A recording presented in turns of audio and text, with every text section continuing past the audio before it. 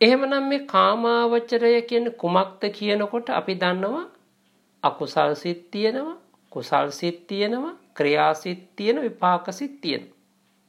මේ සියල්ලක් අතුරෙන් මුලින්ම ගේන්නේ අකුසල සිත්, අකුසල ධම්ම, අකුසල ධර්මය. දැන් මේ අකුසල ධර්ම කියනකොට දැන් අපි දන්න ධර්ම කියන්නේ පරමාර්ථ ධර්මනේ. අකුසල කියනකොට න කුසල අකුසල, කුසල් නොනේ අකුසලයි. එහෙමනම් මේ අකුසල කියන ශබ්දය අපට සාවජ්‍ය ඒ වගේම අනාරෝග්‍යයට නැත ගේලඤ්ඤ දුක්ඛ විපාක වශයෙන් අර්ථ හදාරන්න පුළුවන්.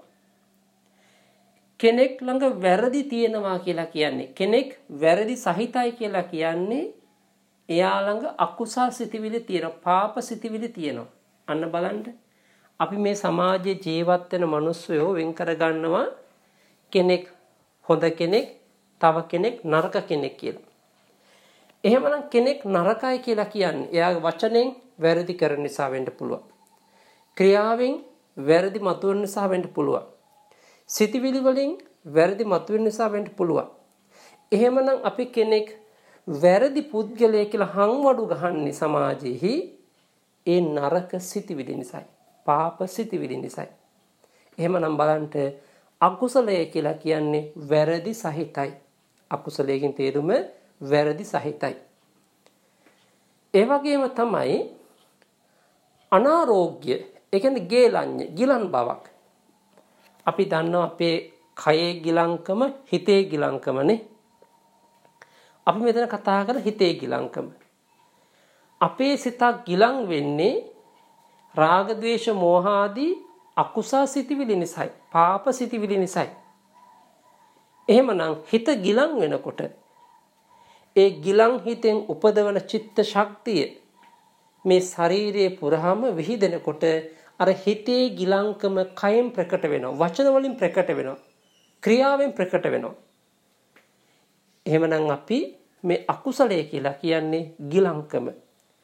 මේක තවදුරටත් විශ්ලේෂණය කරනකොට අපි දන්නවා දැන් ප්‍රධාන වශයෙන් චිත්ත පරම්පරා උපදින්නේ හදය, හෘද වස්තු ඇසුරු කරගෙන.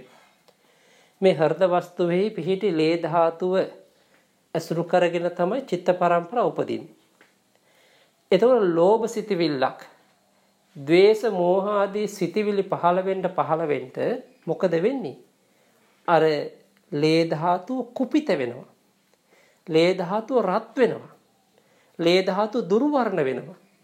ලේ ධාතුව අවලස්සන, අවපැහැවෙනවා. එතකොට මේ අවපැහැවෙන දුර්වර්ණ වුණු ලේ ධාතුව ක්‍රමක්‍රමයෙන් ශරීරයේ පුරා පැතිරෙනකොට අර ශරීරෙම දුර්වර්ණ වෙනවා.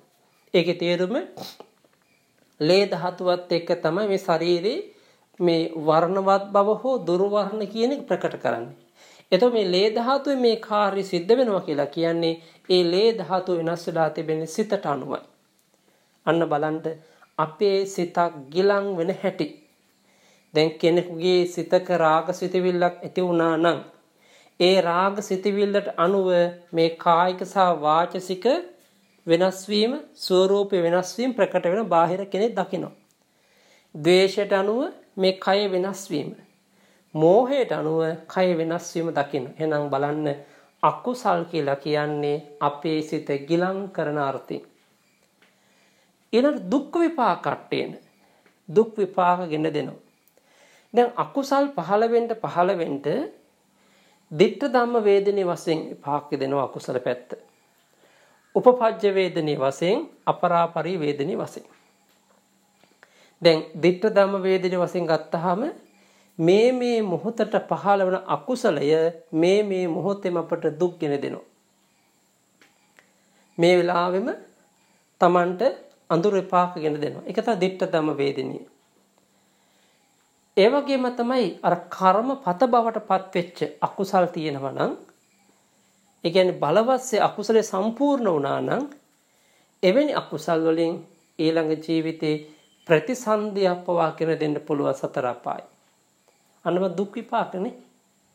ඒ විතරක් නෙමෙයි, සංසාර ගමනේදී අංග විකල මන්ද බුද්ධික ජීවිත ලබන්න, ඒ වගේම දොරු වර්ණ ජීවිත ලබන්න, අප්‍රසාද ජීවිත ලබන්න, දුගී දුප්පත් අසරණ ජීවිත ලබන්න, හිඟමන් ජීවිත ලබන්න, ලෙඩ දුක් වලින් භරිත ජීවිත ලබන්න, නානාවිධ පැත්තෙන් Tamanට අඳුරු විපාක වශයෙන් ගෙන දෙන්නේ මෙන්න මේ අකුසලයන්ගෙන් ලැබෙන ප්‍රතිඵලය. එහෙමනම් බලන්න, අකුසල කියනකොට වැරදි සහිතයි. ඒ වගේම ගිලම් බවට පත් කරනවා. මතුවට දුක් විපාක, අඳුරු විපාක ගෙන දෙනවා. මෙන්න මේ අර්ථය සලකලා තමයි අකුසල කියන වචනය අර්ථ ගන්වන්නේ. එතකොට මේ කියන අකුසලය අපි ගත්තාම මොන වගේ දෙයක්ද කියනවනම්, ඒ කියන්නේ යම්කිසි సంతානයක අකුසල් සිටිවිලි පහළ වුණොත් එයාට මෙලවදී විපාක දීම කෙසේ වෙතත් අනාගතයේදී ඔහුට ඒකාන්තයෙන්ම අනිටු විපාක, දුක් විපාක ගෙන දෙන අර්ථයෙන් තමයි අකුසල් කියලා කියන්නේ. අකුසල් සිත් කියන එකේ අදහස.